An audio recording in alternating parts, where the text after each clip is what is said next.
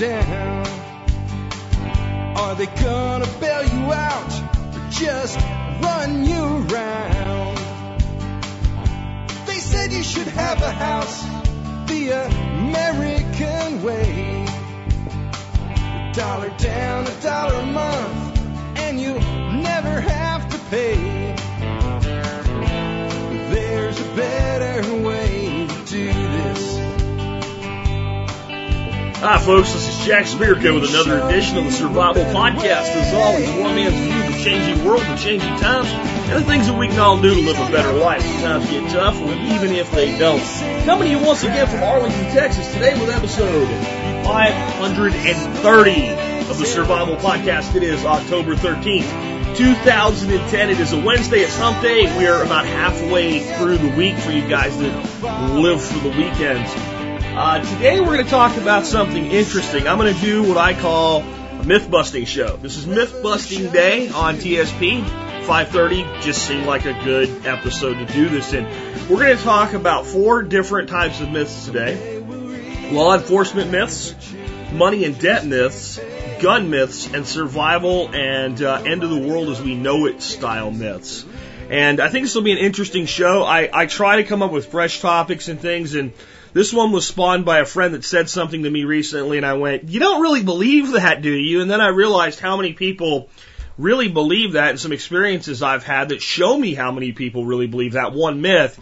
And I thought, well, I wonder how many of my audience believe that. So I decided I would go out and put together a group of 20 myths. And I actually didn't do the most common myths because there's a lot of myths out there that I think this audience is so aware of it would just be redundant and like preaching to the choir. There might be 1 or 2 today that you'll probably go, duh.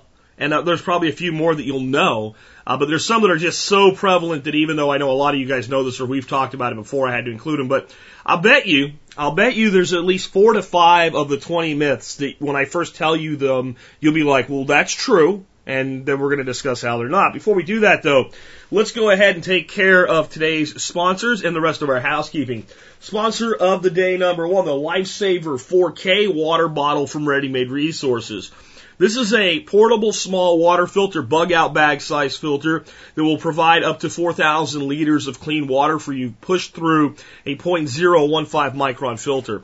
That allows it to filter out all viruses and bacteria. This is an on-the-go product. This is for something when this is not something for your house, right? That's what a Berkey's for, right? This is something when you're in the field. And it makes water portable and available wherever you go. And it was originally conceived of by its creator when witnessing how little fresh water that was clean and safe to drink was available after the tsunami in Indonesia. Great product, great sponsor, Ready Made Resources. Check that product out. Might belong in your survival planning. The next sponsor of the day today is Sawtooth Tactical. All the stuff you need to live that tactical lifestyle. Sawtac is really a great sponsor. And they've also launched a new site called Sawtooth Supply, where they offer everything that they've always offered and a little bit more. I think they still have their other site up too, and that's where the banner's pointing now. But the reason I bring that up is if you're a member of the Support Brigade, on their new site, since they have some new technology there where they can offer discounts, you get 10% off of everything Sawtac sells. Even if you're not in the Members Brigade, make sure you tell them if you order something from them, you came from the Survival Podcast. They always seem to throw in a little extra goodie if you do that. Next up, I want to remind you that we have a very limited time opportunity for people at the Survival Podcast Gear Shop to get Swiss Army Trekkers engraved in the blade with TSP logo in the date 2010. We're going to do 1 run of these. They're not coming back. Limited time offer. Great deal. Check out the Gear Shop. I'll put a link in today's show notes. And later today, I'll be doing a blog post about that to give you a little bit more information and let you know how you can order them. But if you go to the Gear Shop right now, you can check them out. They're pretty easy to find. They're right on the front page. Second post there. And again, once we close down orders on these are pre-orders. They probably won't come in till December. This is a special run we're doing. When they're gone, they're gone. Next up, make sure you're checking out our YouTube channel. I'm about to start finishing up the Biltong video series. I'm going to do it all at once so people are like, when's episode 3? When's the next phase? But for those that don't know, I'm doing Biltong for you. And I've got a few strips, like 3 strips I hung in my office the way I always do it. And I did the rest of it on the Excalibur dehydrator. My preliminary results, in the first day or two, it looks like the dehydrator is doing a better job. Long term, you're going to get better results doing it the traditional old-fashioned way, which requires no energy, just hanging up in a dry environment. We'll see how it is in the end, but that's what I'm seeing, and I have some theories as to why. Again, subscribe to the YouTube channel so you get that series as soon as it's available. Last but not least, consider joining the Member Support Brigade. Do that. You get exclusive content available only to members. And also remember, we're only 20 episodes away now from episode 550. I need your calls. I need you to do this for me. If survivalism, homesteading, TSP, our community, our forum, if all of that has made a difference in your life, please do me a favor today. Pick up your phone, dial 866-65-THINK, and leave an up to 2-minute message about the impact it's had on your life. Don't worry about not sounding perfect or anything like that. Just say what's in your heart. We did this with the 1-year anniversary show. It was amazing. And there were some people that I could tell were a little bit nervous, but you still came off perfect because you're real people. You're not trying to be a radio DJ here. Please participate in this show. It will mean a lot to me to have so many people do it that we have to go 2 hours on it. I would love to do that, and the community wants to hear from you. With that, let's go ahead and get into the main topic of today's show. So as I said in the intro, recently I'm sitting with this friend of mine, a very intelligent guy, by the way. And he says to me, I don't know what we were talking about. I think we ended up talking about like CSI or something like that, or some TV show about law enforcement. And we were talking about something that came up with, he says, well, you know, it is true if you're in some kind of situation and there's an undercover cop and you think the guy's a cop and you ask him, are you a cop? That he has to tell you whether or not he's a cop. And that kind of leads me into my first group of myths, and it's 5 law enforcement myths. A lot of you probably believe that. I mean, this myth is so prevalent. This myth's been in movies where like a cop has been in a situation where he's asked that. And he's like, yeah, right, I'm a cop. So like he officially sort of admitted it and then blows it off as just, you know, like joshing around and got through a tight situation. There's a problem with this myth. It's 100% mythical. It's not true. No cop has to tell you he's a cop in an undercover situation, in any situation, ever, unless he chooses to tell you at the point where he tells you to go on your way or wants to arrest you. If you go up to somebody to buy dope, and I don't think you should, but if you do, and the guy looks like a dope dealer, and you say, hey man, before I buy this, I gotta ask you a question. And he goes, yeah, go ahead. Well, are you a cop? And he says, nah, shit, man, are you a cop? And then you buy dope, and it turns out he's a cop, and he arrests you. You're going to jail. You're going to jail, and you're done. You're sunk. Of course they can lie to you. If they couldn't lie to you, there wouldn't be any point in doing undercover operations. They wouldn't send out letters to people that say, dear recipient, you've won a free boat. Come down to City Hall and claim it. And when you walk in, they go, oh, you know what? You didn't win a boat. We have a warrant for your arrest, ass clown. Come over here. Let's book you and let's get this settled out. That is a complete, total myth. Ask any cop. He'll tell you the same thing.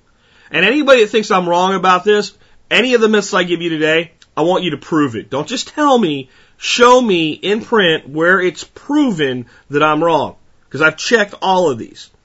Very few of them are really opinion-based. Most of these are totally factual, one side or the other based. Definitely the law enforcement ones.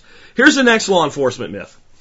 Threatening to call your lawyer will keep a cop at bay. You know, we always see this. The guy's like a rich guy and the cops are going to take him away. And the guy whips out his cell phone and goes, I'm going to call my lawyer.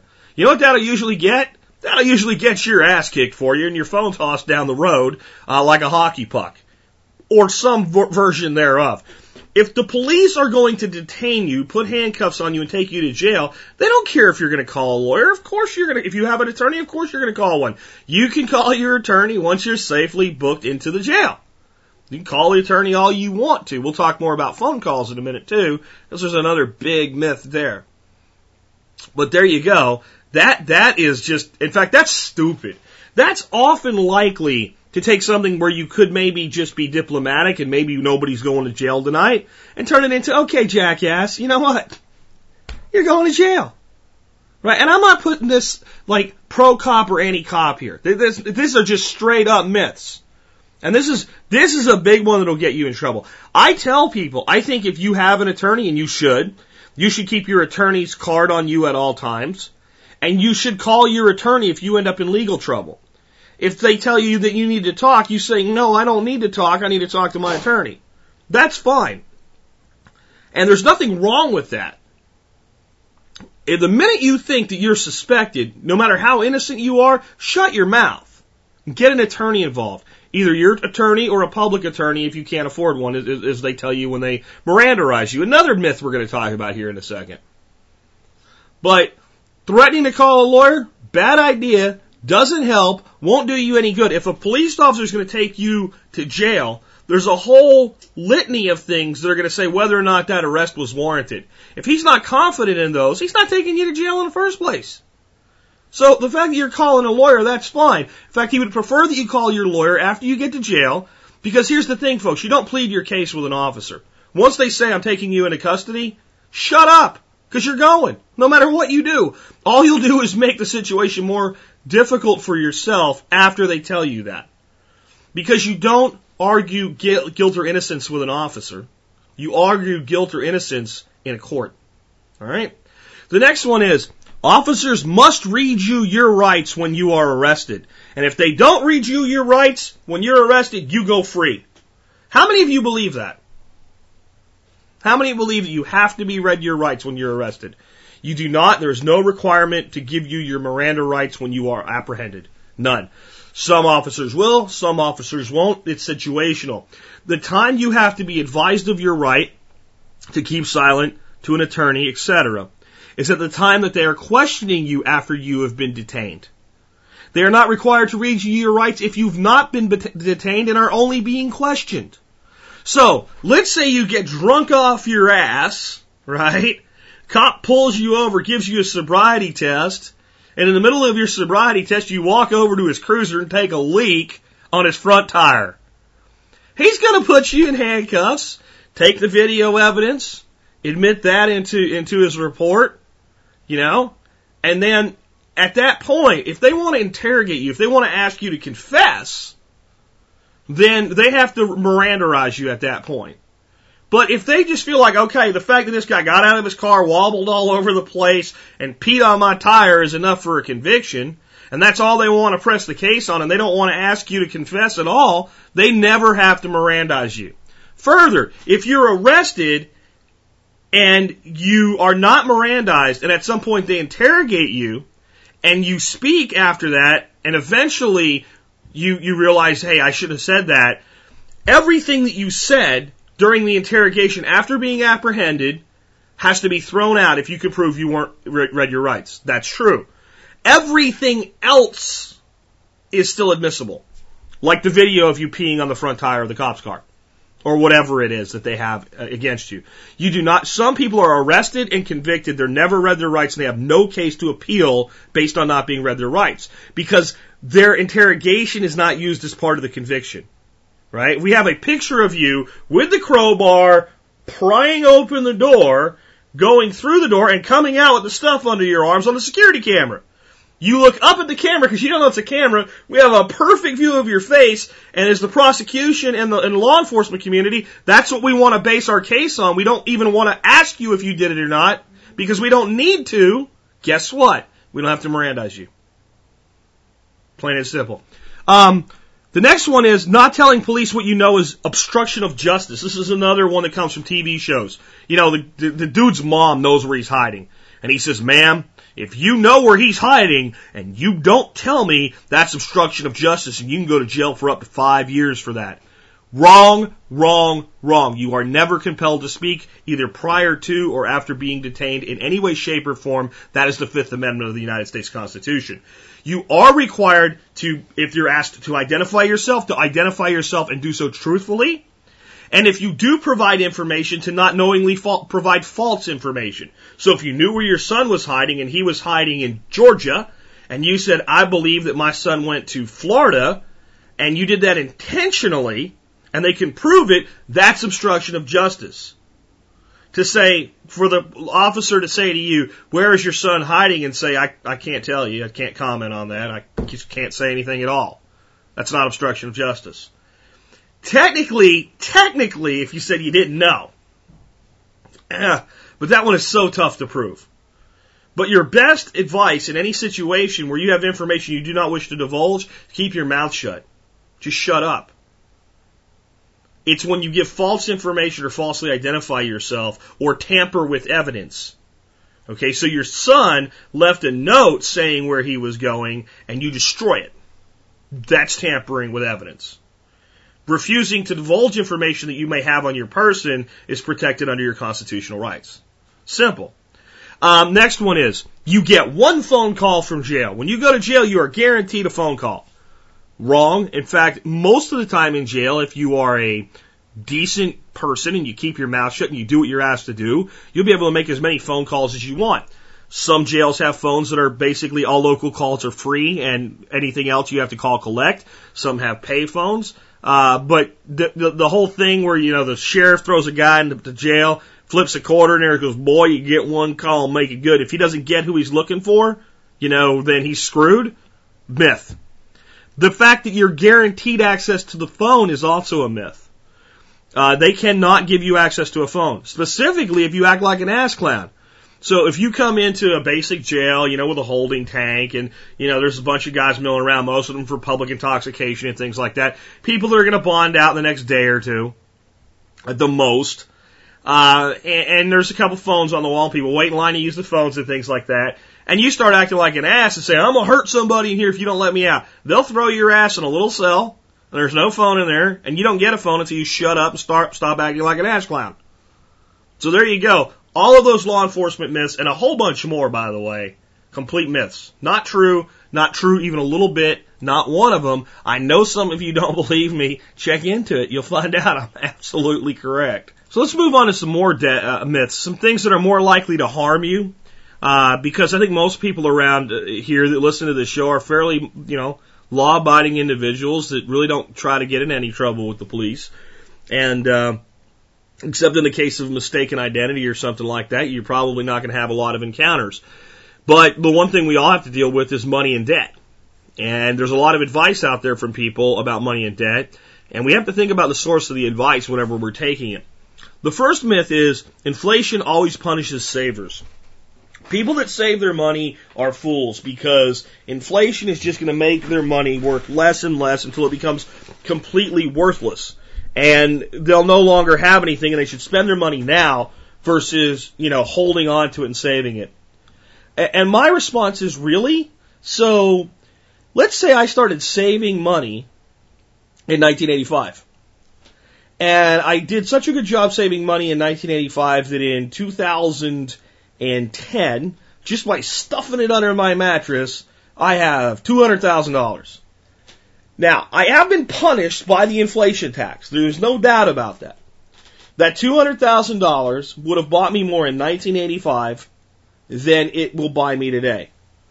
But first of all, I didn't save all $250,000 or whatever, it's $200,000 in 1985. I saved it between 1985 and now.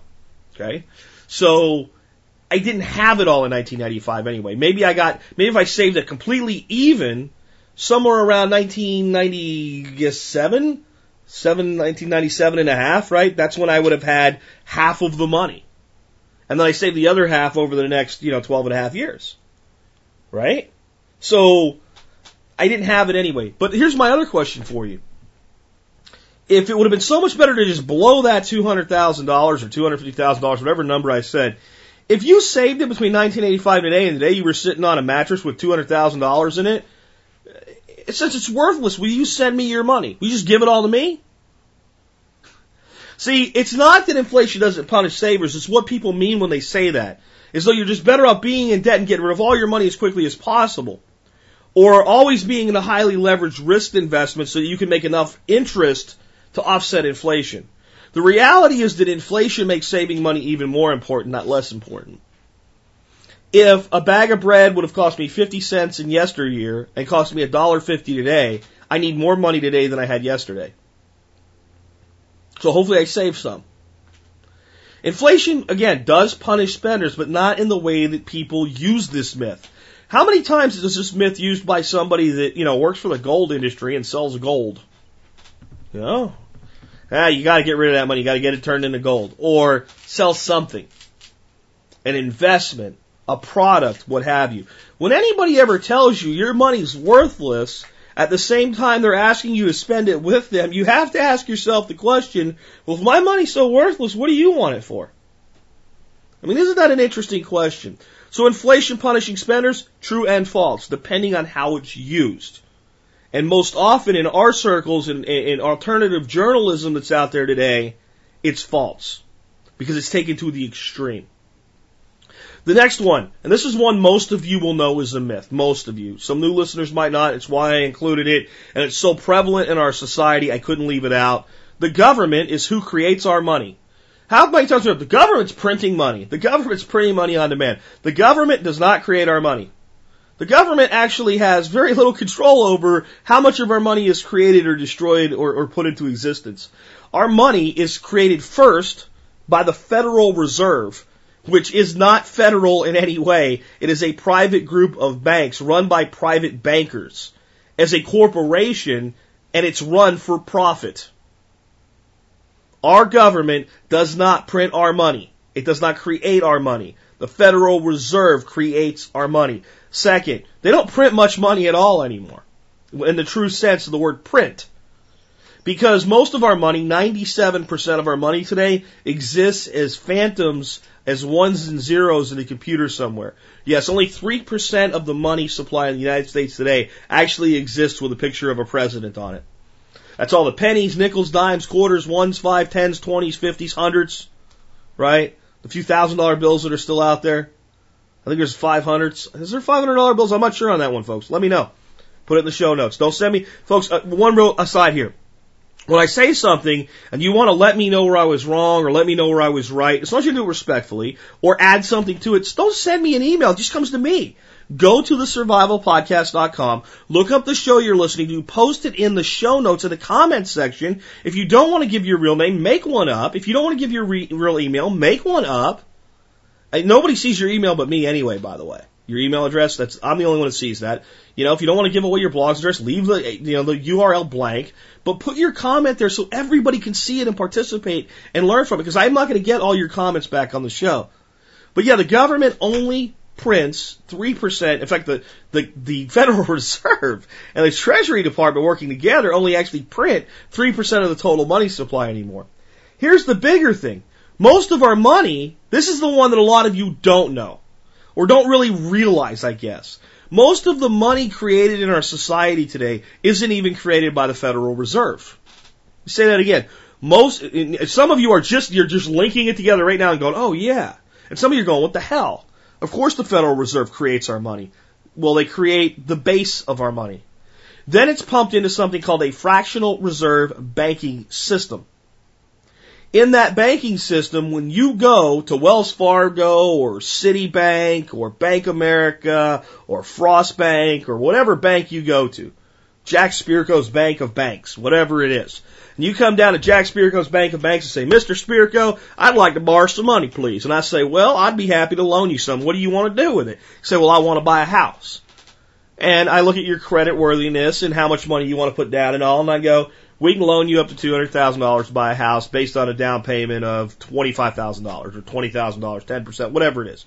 $40,000 on 20% down, whatever my terms are with you. And you go, well, that'll be just fine. I want to buy this house. Here's the appraisal. And then all of that kind of comes backdoor. But I mean, this is what's really happening. There's a fair market appraisal, so I as a banker know how much risk I'm really taking based on how much money you're putting down. So I know now that if I required you to put 10% down and you're spending $200,000 and I'm loaning you $180,000, I'm risking $180,000 against a property with a $200,000 value.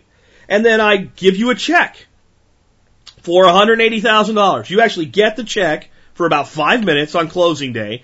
You sign the check over and it goes to the seller. The seller's probably get 20 grand out of that or 10 grand out of that or nothing. Because if he owes 180 and he sold for 180, he gets nothing. If he owed, or 200, if he owed 200, sold for 200, he gets nothing. He probably owes some money on some of his costs, right? He might get a check for $1,000. He might get a check for $50,000. But he's not going to get the whole check unless he had the house paid off. So that money went into his hands. Some of it goes into his pocket. Most of it gets transferred back door to the other mortgage holder. to whoever was loaning him money on his house. So the money, most of the money in the loan moved from one bank to the other. Here's the interesting thing. $0 of that money, if he took the $200,000 full mortgage, I take that, or you take that out with me, 0 of those $200,000 existed before you signed the loan papers. I did not loan you $200,000 that I had. I took the consideration, right, which is the collateral of the house from you, and used it to create out of thin air $200,000.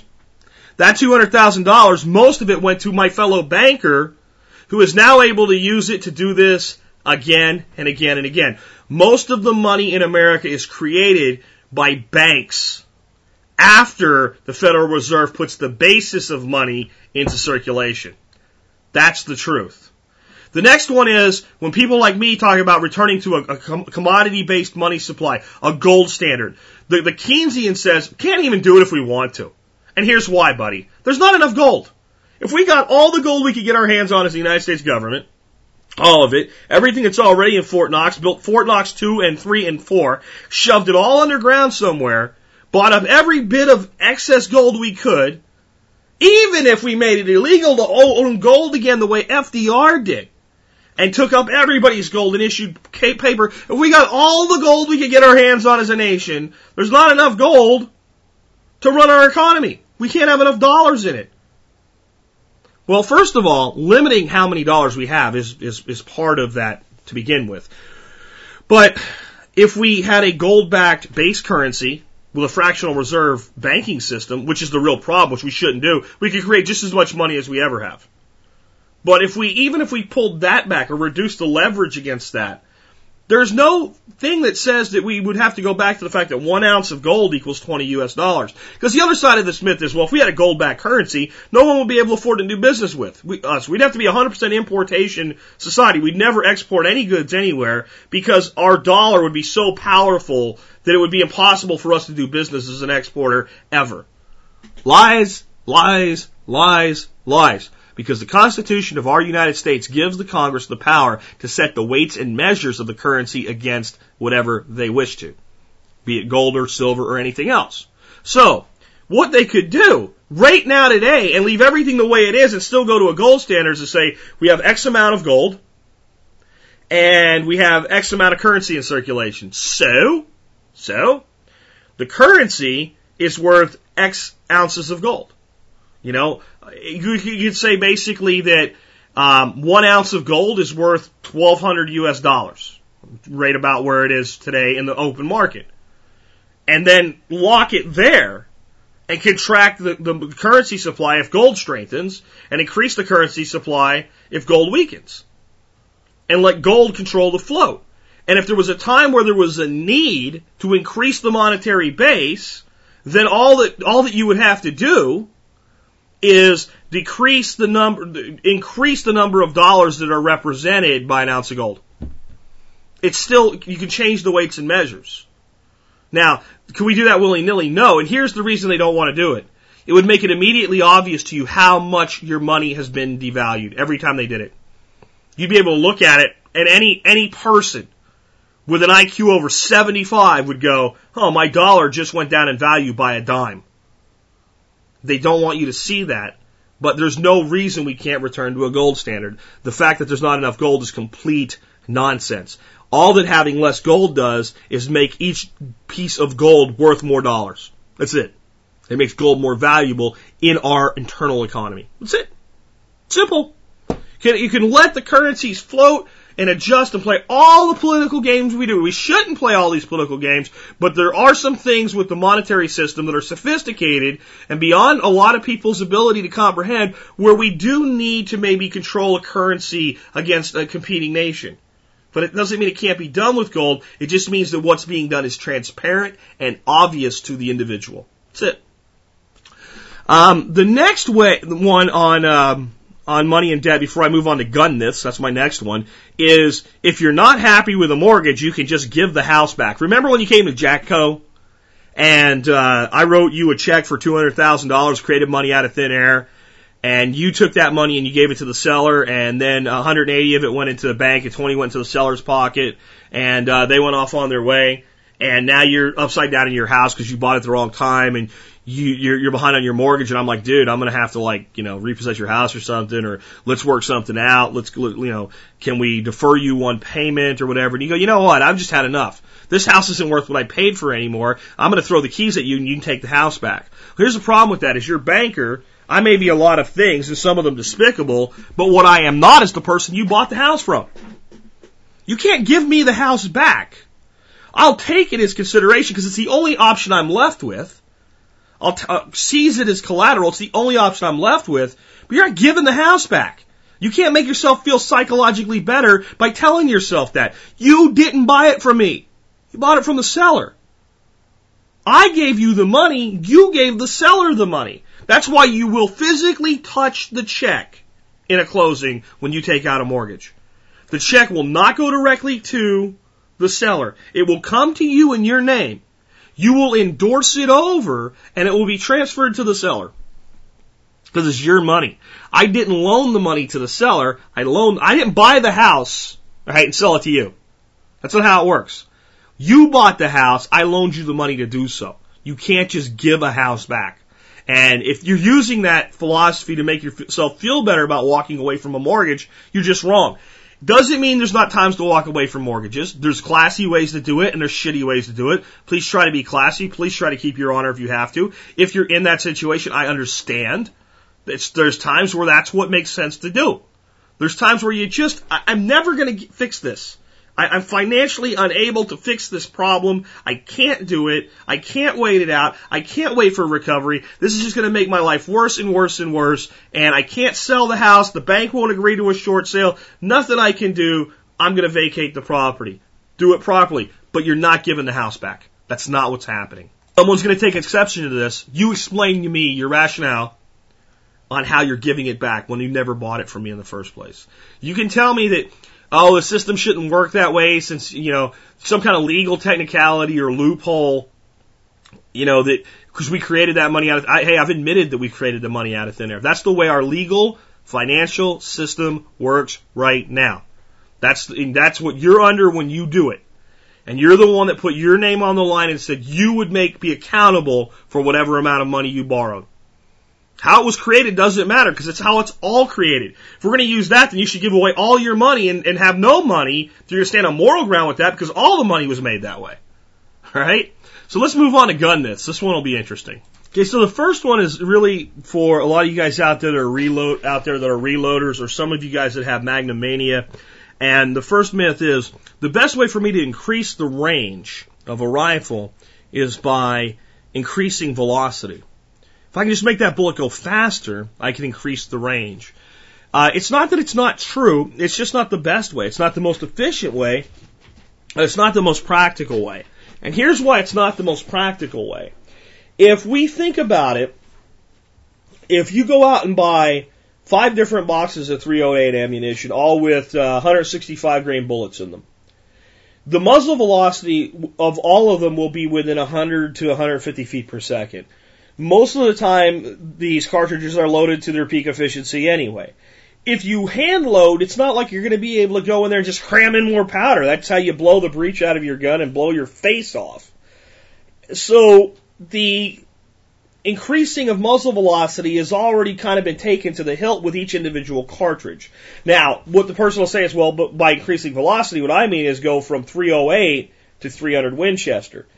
And you will get greater range. But the biggest or the easiest and most efficient way to increase your range is by using a bullet, the slug, the part that actually loads in the end, the part that flies through the air, with what's called a higher ballistic coefficient.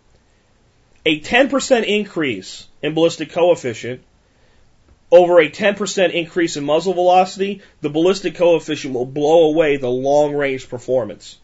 So the best way that you can make that rifle shoot further, instead of trying to eke out another 25 feet per second by trying every powder at maximum load and finding the one that chronographs the highest, is to find for your hunting situation or your tactical situation, the bullet with the construction that will work that has the highest ballistic coefficient. That's the best way to increase rifle range. The next one is, and this one, a lot of you guys probably know this one, but this is another one of those few that are so prevalent that I've got to put it in here. People shot with big guns are blown backwards. See it on TV all the time. Guy comes in the house, guy points a shotgun and boom, he blows backwards. You know what happens when you shoot somebody with a shotgun? If it's immediately lethal, they drop like a sack of potatoes straight down to the floor. If it's not immediately lethal, they have whatever damage they do and they move based on whatever they still have the capability to move with. Guns don't drive people backwards. Mythbusters, the real Mythbusters on TV did this one. You know, they put a 200-pound pig and they hung it as a human analog, where it was like you could just, any grown person, even probably a little kid, could just go up and just tap it with their hand and it would fall off this hook. So it was just barely on the edge of the hook. So if it was going to blow a person backwards, it would knock this thing off the hook. They shot it with everything. The only thing that made it even fall off the hook was a close-range shot from a shotgun slug. Buckshot didn't even do it. But of the handguns, rifles, everything, it just boom, boom, boom. Now, that doesn't mean a person might not fall backwards. It depends on their, how much physiological reaction they have. The reason that this myth is actually dangerous, though, is that it gives people a false sense of security, that if I just get this big 45 handgun, and nothing wrong with it, that's what I carry, right? Or my 44 Magnum or my 357 or just a big enough gun. When I hit somebody, man, it's going to blow them backwards. And even if they're not dead, boy, I'm going to have a chance to put that second round in them or, get out of the way. Not how it works. It's just not how it works. Many times people that are hit in gun confrontations don't even know that they're hit. Many times they do, but just as equally, many times they don't. When President Reagan was shot, now it wasn't with a .22, but when President Reagan was shot by John Hinckley, he was thrown to the ground by Secret Service, and when he saw some blood initially that came out of his mouth, he thought when the Secret Service agent threw him to the ground, he must have cracked a rib. In fact, when they got him to the hospital, it was hard for them to find the entrance wound, but it nearly killed him. That's the reality of gunfire into the human body. Does it blow people backwards? Next one. And this is one that I think maybe a lot of people out there have some illusion of, or they put, even if they don't have the same illusion, they put the percentage way too high. Walking around carrying a gun, knowing how to use it, legal carry, the whole 9 yards, been to a few courses, know what you're doing, prepared to use it, makes you 100% safe. Absolutely does not. First of all, you have to understand one thing about the fact that you're carrying a gun, and any confrontation is going to be an armed confrontation with a gun because you brought one. So there's a good case for a retention holster right there. So you get into a scrap with somebody who's not armed but physically stronger than you, and you're going to rely on your gun, you still have to go through the motion of drawing the weapon. During close quarter situation, there's a potential for that weapon to end up in their hands. Now, this isn't the media bullshit where you're safer without a gun. That's bullshit. That's complete bullshit. And I'm sick of hearing it. I've been watching a news show, folks, called The Event. And this guy that's been helping this FBI agent in it, they're going to go into this house, and he says, I think you should give me a gun. And she says, without training, you're more dangerous with a gun than without a gun. They're going after armed people. There's only one person he has to look out for, her. She should give him a freaking gun. He probably knows what he's doing with it based on his character's background. I don't want to digress there, but that's a myth too. Call it a bonus myth, myth 21 today. But the myth that you're safe just because you're armed is crap. Run into a guy like my buddy Val Ryazanov. He has 1,000 ways to take that gun away from you before you can pull the trigger. And when we had him here last time, we handed people guns. Made sure it was clear. Cocked the hammer back. Said, here, go ahead. And if he was within 10 yards or less, people couldn't get a shot off that would have hit him. And he ended up with the gun in his hand. Every single time, with every single person from the novice to the expert that we put in that guy's hand. Now, this guy's exceptional. If you've got a guy like, this guy's, trying to kill people. If you've got a guy like that after, you're done. Right? Unless you're the same guy. And then one of you's done. That's not realistic, but it does make the case that just because you're armed doesn't mean you're safe. Because here's the real problem with this. This assumes that in any violent confrontation that there's a true moment of confrontation. This assumes that the guy doesn't walk up behind you and put a knife in your back and then take your wallet and your gun while you lay there bleeding from your kidneys. Right? This assumes that when the guy walks in and opens fire in the restaurant, the first gunshot you hear is the one that hits you in the chest.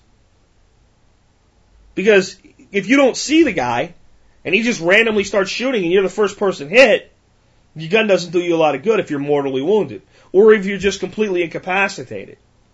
This does not mean you don't carry a gun. This does not mean you don't get training. This does not mean that being an armed citizen doesn't make you inherently safer, but it does mean you can't rely on it 100% of the time. Ask law enforcement officers who have been in altercations where they were unable to draw their gun before they were injured. Against things like dogs. I've seen on TV, on some of the Animal Planet stuff, where an officer is attacked by a pit bull. The guy fires 9 shots, doesn't hit the dog one time. And you say it's because he can't shoot. No, it's not because he can't shoot. It's because the dog was shredding his other arm and his legs violently at a speed that human beings don't operate at. Carrying a gun does not make you 100% safe. It simply increases your likelihood of survival. The next one is, in states that have concealed carry laws, you're going to have to check this state by state. But I'm talking about Texas right now, and I imagine there's similar things in other states. If a sign says you can't bring a gun into anywhere, legally you can't. So you go to your dry cleaners, and there's a sign up there that says no guns. You can't bring your gun in. In Texas, there's a specific statute that allows a private owner to say you can't bring a gun into their establishment. That sign has to include that statute. It has to say in accordance with. Most gun signs that I see in public establishments throughout the state of Texas, most say the unlicensed possession of a firearm at this location. If you are a holder of a concealed carry license, that sign does not apply to you, and it does not infer that the person that owns the establishment is anti-gun in any way. In fact, they're probably pro-gun. That's why they put that sign up. The unlicensed possession. Why? If you live in a state that for concealed carry requires a license, that means all concealed carry owners are welcome to bring their gun into that establishment. Now, maybe the person that put the sign up doesn't know that. Usually they do, especially a place of business. They're going to talk to a lawyer when they post something like that, because this is the unlicensed possession. There are signs that say no guns, period, and cite the statute. Your individual state, again, you'll have to check on what their laws are, because this is a state-level regulation. And there are places that will cite other laws that say you can't bring any weapon whatsoever in. But when you see that sign with a gun, with an X through it that says the unlicensed possession, and you are a licensed holder, it does not apply to you. In fact, it protects you. It allows the shopkeeper to look like he's keeping guns out of his establishment when he's actually inviting them in. I can tell you a dry cleaner, I don't really use dry cleaners anymore because I don't go to the office anymore, but dry cleaner I used to use, big sign, big .45 caliber gun on there, big line through it like Ghostbusters, but that's what it said, the unlicensed possession. And I talked to the guy, I said, you do understand what that means? He goes, it was a Korean guy, he goes, I understand exactly what that means. He says, that's what he told me. He said, I understand exactly what that means. It protects me, it protects you, and it protects everybody else that walks through this door. Very smart guy. So, just because there's a sign that says no guns, you got to read the whole sign before you know whether it applies to you as a legal licensed carrier of weapons. The next one, and most of you guys are going to know this one flat cold, but it's with guns, I can't leave this one out. Military guns or assault rifles or anything like that are more powerful than civilian sporting arms. I can't tell you how many people believe this. I can't tell you during when the assault weapons ban was expiring, how many people I talked to that didn't know guns that were sure. There has to be something. And I'm like, okay, AK-47? Yeah, okay. SKS? Yeah, but here's the cartridge. This is what it is. This is what it does. This is how far it reaches out. This is what its power level is. Here's my completely legal the entire time Remington 760 pump action in .30-06. Power-wise, there is no question that the .30-06 is a more powerful cartridge than an AK-47. I could go get a Remington 7400 semi-automatic. Semi-automatic SKS. Put the equal magazine capacity in them. You know, one's actually stripper clips, one magazine. Any clips and magazines, you guys are going to get all whiny about that again. But if both are loaded with 10 rounds, and both are semi-auto, the sporting gun is more powerful and just as capable, and certainly more accurate. And the danger of this one is it's used for getting the foot in the door with gun control. Well, we just want to make the AK-47s and the drug dealer guns illegal. It's just a step forward. I won't berate that one because you guys know it, but I also know if I left that one out, I got like 100 emails. Dude, I can't believe you didn't put that one in there. So there you go, there it is. And this is one that have your non-gun friends, you need to have this conversation with them. And not in a confrontational way, in a very simple way. Hey, do you think that this is the case? And then explain to them why it's not. There's nothing that will make the case better if you happen to own ammunition than taking, a 9mm military cartridge and setting next to it a .44 Magnum sporting cartridge, and then take a SKS round, 7.62 39, and put that down, and then take a .30-06 Springfield and set that down and go sporting assault. Explain the lie away. Please do that. We need to defend our rights, and that's one way that you do it, because you don't let them get the foot in the door again. They already did once, and and their foot was shoved out of the door. Don't let it back in. The next one is, and this is our side that does this, okay? This is the pro-gun side. A gun is only a weapon when it's used as such. So my Ruger 22 that I use for hunting squirrels is not a weapon. It's just a gun. The day that I take it, point it at people, start shooting people with it, or use it for defense, then it becomes a weapon. Nonsense. Gun is always a weapon. It should always be treated as a weapon because that's what a responsible firearms owner does. Guns are made to kill things. You say, well, a bat is a weapon when somebody hits somebody over the head with it, and when they're hitting a baseball with it, it's not a weapon. A baseball bat is made for hitting baseballs. A rifle, a pistol, any form of gun is designed to deliver projectiles of sufficient size at sufficient velocity to make something dead. Guns are weapons, and we should not be afraid of that. We should not deny that. We should not act like a bunch of cowards with that. Of course they're weapons. And we are responsible owners of those weapons. If we're properly trained, not by government, but by a parent, a mentor, a friend, a school that we choose to go to, whatever it is, if we properly know how to safely handle our weapons, we are responsible owners of those weapons. Because, trust me, that target pistol, the day somebody breaks into my house, they became a target. The device itself has not inherently changed. Its function has not inherently changed. It's not like a baseball bat. The baseball bat becomes a weapon, but its purpose was hitting balls. The gun fires bullets because that's what its purpose was. Bullets are lethal. They're always lethal. The reason this one's important is because it gets us into an argument with anti-gunners that we don't even need to have. I don't care if it's a weapon.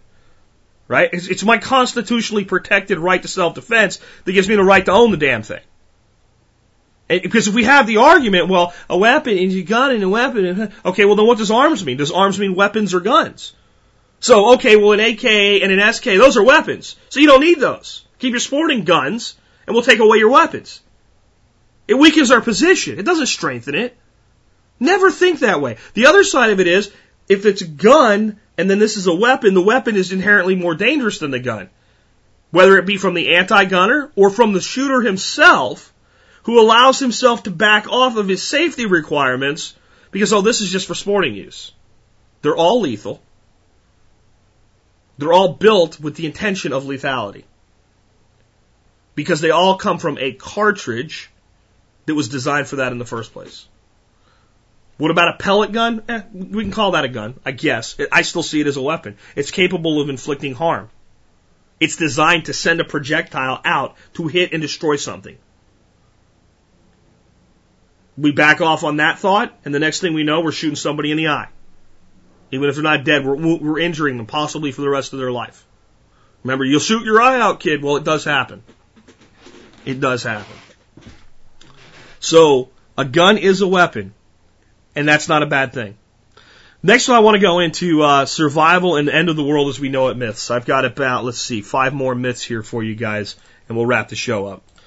So the next myth on the end of the world as we know it is and I think you guys are going to know a lot of these because I'm preaching to the choir a bit, but we need to talk about them anyway, because there is some of this out there, because I hear it all the time, especially in other forums and places like that.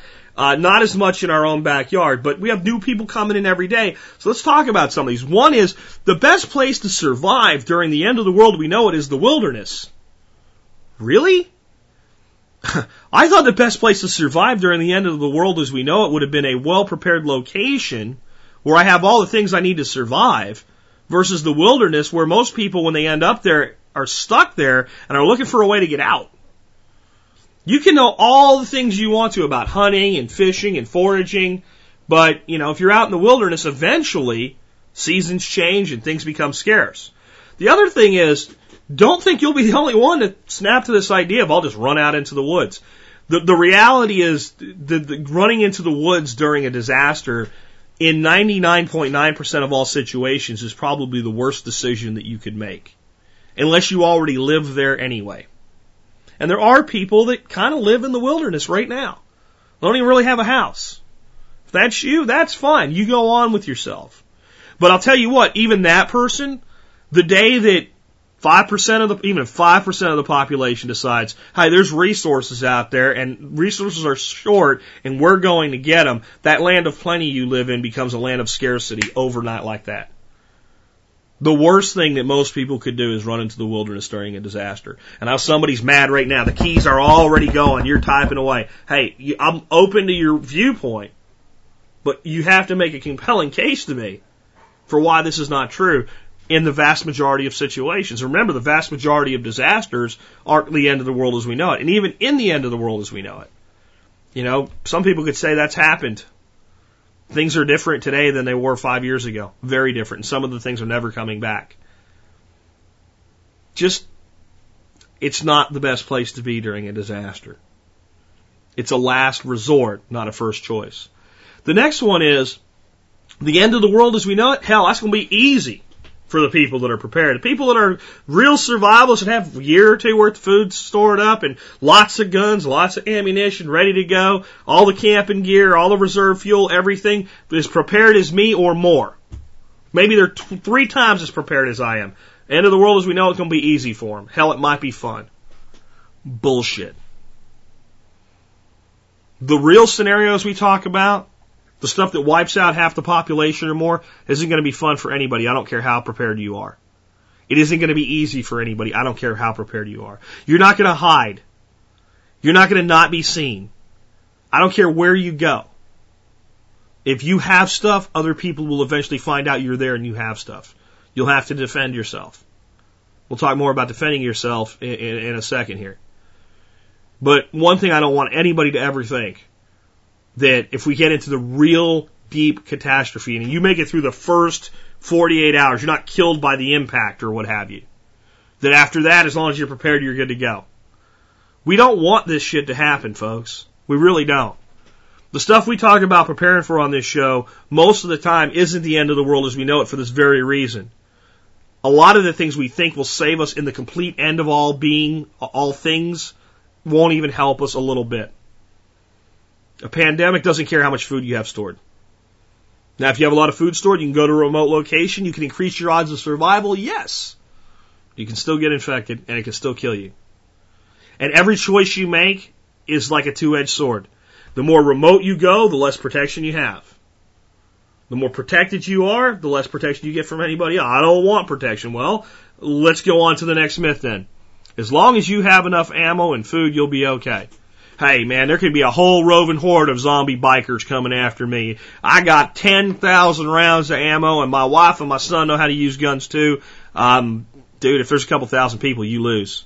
If there's a couple hundred people, you lose. And you don't lose once in a while. You lose every single time. A loosely organized mob can be turned around with a shot at the feet of the leader or into the head of the leader if the shot at the feet doesn't work. An armed, determined, hungry, starving mob will not be fought off by a couple dozen people. It will not happen. It's never happened. It's never worked. It's never worked for anybody. It's not worked for military units that are prepared, that have support. When they're outnumbered high enough, they lose. What makes you different? You know? And the food thing, too, eventually can wear out. You know, part of this myth is that you can conceal what you have. I keep saying this to people, say, well, if you have a garden, then your neighbor will know that you have food. And if shit hit the fan, they're going to come trying to take your tomatoes away. If you are surviving and not dead during a shit hit the fan scenario, then people know you have resources and they're going to come looking for them. And it's a delicate balancing act between who you help and who you don't, and when you help and when you don't. And the worse the disaster, the less likely you are to survive no matter how prepared you are. I do think there's inherent advantages to being in a rural area with less pressure, with people that are generally more prepared. But I think the only way we're really going to get through major shit hit the fans is to turn the vast majority of people in America back to what they were in 1900. Preppers that don't even know they're preppers. The only way we're going to get through this stuff is if the average person has 60 to 90 days worth of food in their home at all times. And the way we're living today, that ain't going to happen anytime soon, so we do the best we can under the circumstances. But you're not just going to be okay because you got lots of bullets, beans, and Band-Aids. The mentality is more important than the resources that you have. The ability to be, in some cases, a state of, be the person that creates stability, that holds people together, to be a leader, or to be a solid participant with other leadership. But the thought that if I just have enough bullets, I'm going to be all right, that goes right to the next one. The next one is, and this is the one that anytime somebody says it, I want to literally go find them, grab them by the scruff of their shirt, and just smack them in the face. And just say, what the hell are you thinking even saying that, even in jest? And you're going to know why I feel that way when I tell it to you. If you just have a gun and know how to use it, you can take what you need from others. I've seen that in so many survival. My survival kit is my AR-15 and 1,000 rounds of ammunition. If that shit hits the fan, I'm just going to take all the stuff you stupid people store up. Okay, while the huge mob can breach a house easily enough, whatever that house has ain't going to last a mob very long. And you as an individual that thinks you're going to be the lone gun going out there and just stealing whatever you want, see how that works out for you the first time an accountant puts a .44 Magnum through the back of your skull when you're reconning his house and you don't realize he was out doing whatever, taking a dump in the woods and happened to see you there. Don't think that the American people will lay down in front of the one guy that was smart enough to know to have a gun. There's over 50 million people in the United States that own guns, folks. 50 million. There's only 300 million of us out there. Now, I'd like there to be more gun owners, but 50 million. And there's a lot of people that own guns that own more than one. How many of you that own guns own more than one? How many of you own more than 5? How many of you own more than 8? How many of you in a shit hit the fan scenario where you're not completely out of resources, but there is a potential for people to come start taking stuff away and all, would take trusted friends and neighbors that don't have guns, go, this is how it works, this is how you point it, this is how you aim it, this is how you load it, here's this and 3 boxes of shells, someone comes around here, Tom, let's keep them away. So what I'm saying is the number of people that are armed would go up almost overnight. How many people in that scenario would use guns and ammunition that are in surplus as barter items? Thinking you're just going to go around and take what you want, good way to get your ass killed. There's no winner on either side of that fight. It's a terrible situation we never want to see. It's the last resort. It's the worst situation out there. Now, the last one is a little bit more nebulous because it ends with a blank. And the last one is the biggest threat that we face is fill in the blank. UN jackbooted thugs, the New World Order, this, that, the other thing, etc. I want to read something to you now. This is a post that I wrote on the Backwoods Home Preparedness Forum in May of 2006. And I thought this would be good for a couple reasons. One, it actually crushes this myth pretty hard. And two, I think there's a lot of people out there that maybe wonder about this Jack Spirko guy that started this show in 2008. How deep do these things that I tell you run deep really run? How long have I thought this way? Well, you can go look this post up. I'll put a link to it in the show notes.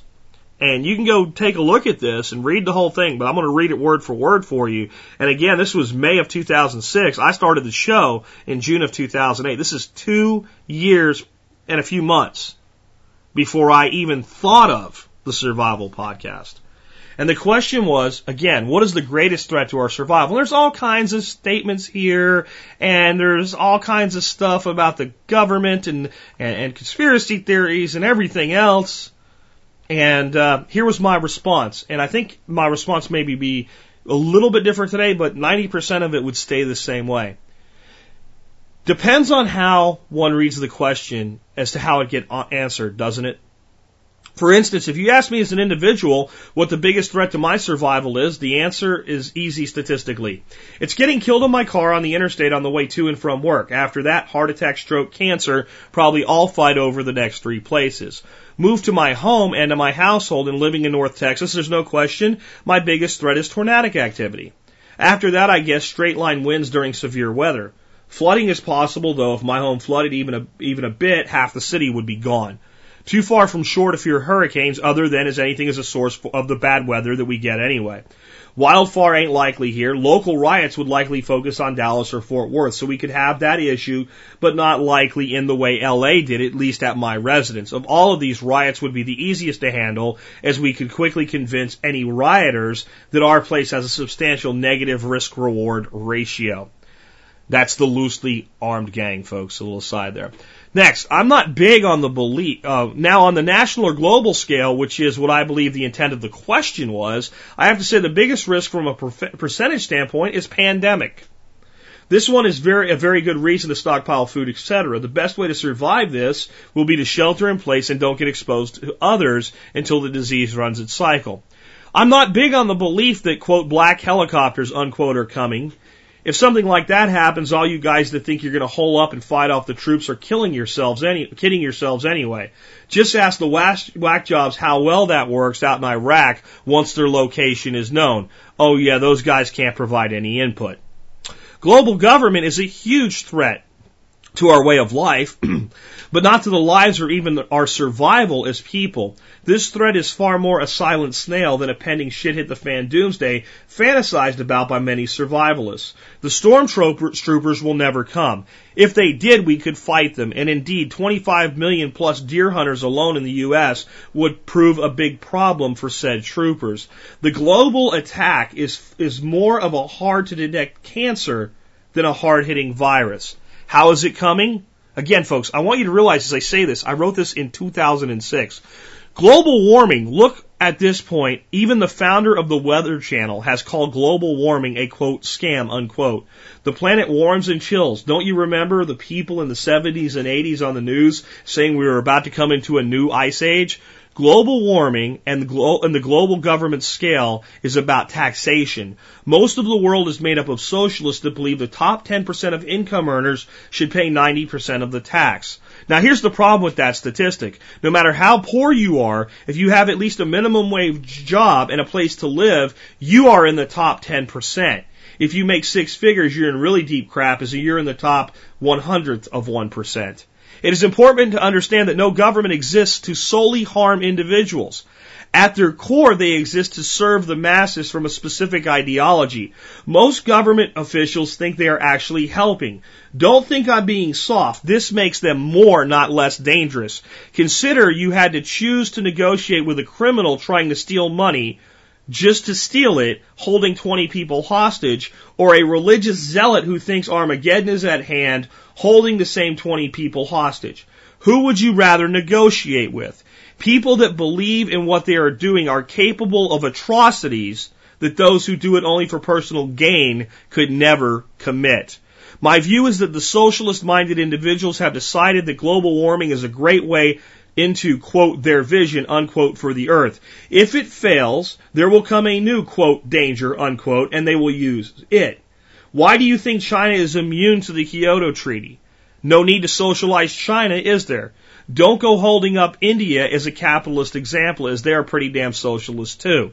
Look around. The U.S. is the last bastion of true capitalism, and we are far from the free land we were just 120 years ago.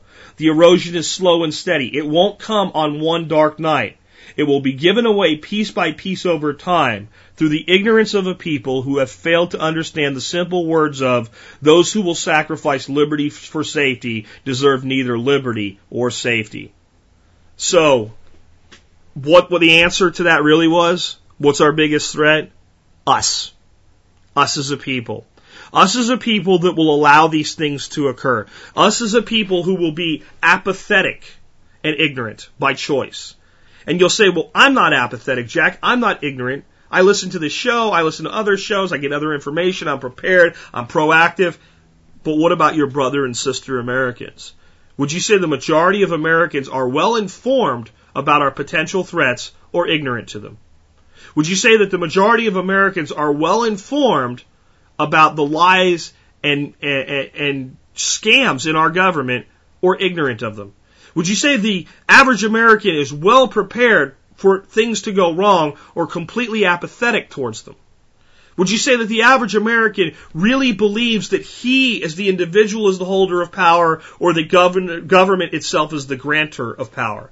Our biggest threat to our survival as a people, as a culture, isn't the United Nations. It isn't the New World Order. It's us. It's the United States people. And for those of you in other nations, it's probably your people as well. It's a belief that the government's supposed to fix things for us instead of the fact that we're supposed to fix things for ourselves. This is the one myth in this whole show that's really more about my opinion than something that's concrete that I can point to as fact. But I challenge you to prove to me that the majority of Americans aren't ignorant and apathetic. I dare you.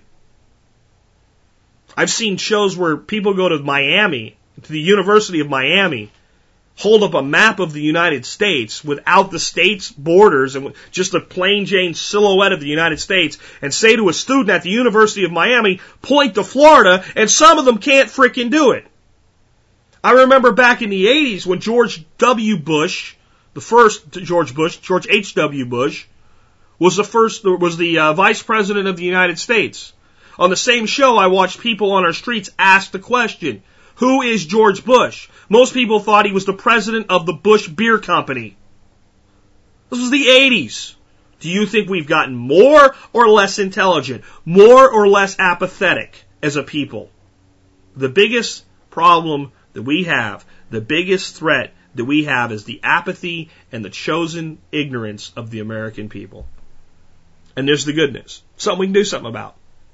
We can live as an example that you don't have to be that way. You can't force this stuff on people. You can't force people to learn. You can't force people to become educated. You can't force them to look at information. You can't force them to see things your way. If you did that, you're no better.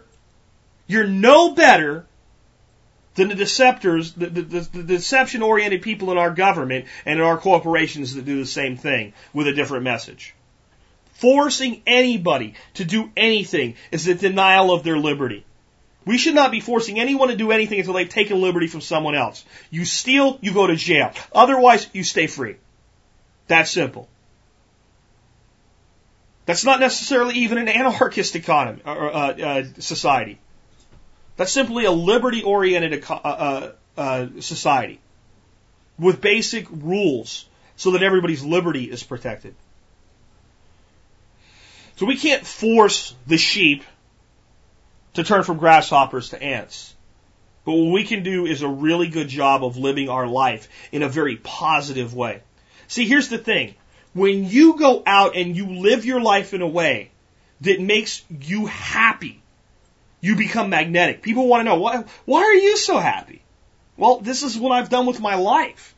Well, why have you done that? Because life's scary and it sucks, and this makes me more stable. I'm more likely to get through problems. Well, what kind of problems? Well, these kinds of problems. You'll find out that the person that's apathetic, they actually worry about those problems too. But they bury them deep in their gut and they cover it up with a credit card. And it makes them sick. And that's why we have more ulcers and heart attacks and cancers today. Stress is causing more of it than the shit they put in our food. And they do put stuff in our food. They put stuff in our food that's killing us. But stress is killing us faster. Anxiety is killing us faster. Anxiety and stress are the children of apathy and ignorance. Boy, I gotta say that one again. I don't know where that came from. Anxiety and stress are the children of apathy and ignorance. When you stay apathetic long enough, when you stay ignorant long enough, part of you as a human being knows this is wrong. It's not that simple. It all won't just go away. It's really there and it just stays inside of you. And the anxiety and stress starts to eat you alive like a cancer from the inside. And that's the way most of our American citizens are living today. Don't hate them, even though they're the biggest threat. Don't be angry with them. Pity them. They're making themselves miserable. They're making themselves cogs in the machines. They are the freaking battery to the matrix. But we're not really in little tubes with wires plugged in our ass, and we have to swallow a metaphorical pill to fall out. It's not that bad. All we have to do is stand up and say, no more, I'm not doing this anymore. I'm going to live my life on my terms and my way. You do that. And you know what? The others follow. That's the song you hear every day on this show. Make your own way. The others will follow. The revolution is you. If you're going to be part of the revolution, you've got to stop believing in myth. You've got to start believing in fact and well-reasoned thought. And you've got to live your life from a state of empowerment at all times. You are the most powerful force in your own life. Never let anyone take that away from you. And when you are the most powerful force in your own life, and you use it to make your life better, you will improve the lives of those around you. It's the most selfless thing you can do to live your life from a statement of power and improving your own life. Do that. Don't be bogged down by myth. Don't be bogged down by bullshit. And you'll take people along for the ride with you. And just maybe we'll get through this thing together in a much better situation than it will be otherwise. And with that, this has been Jack Spirko with another edition of the Survival Podcast, helping you figure out how to live that better life if times get tough, or even if they don't. It's in our food these days, you know it's on our TVs. Sometimes we forget we are what we eat. I don't know the answer. It's like there's nothing I can do. It's the price we pay, I guess, when we follow all the rules. There's a better way to do this. Let me show you a better way.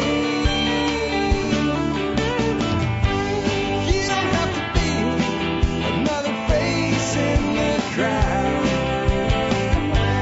Don't have to live the way they tell you to. Make your own way and the others will follow. Revolution is you.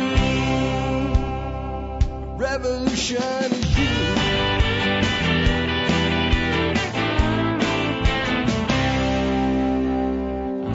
Someday we'll realize our children just can't pay.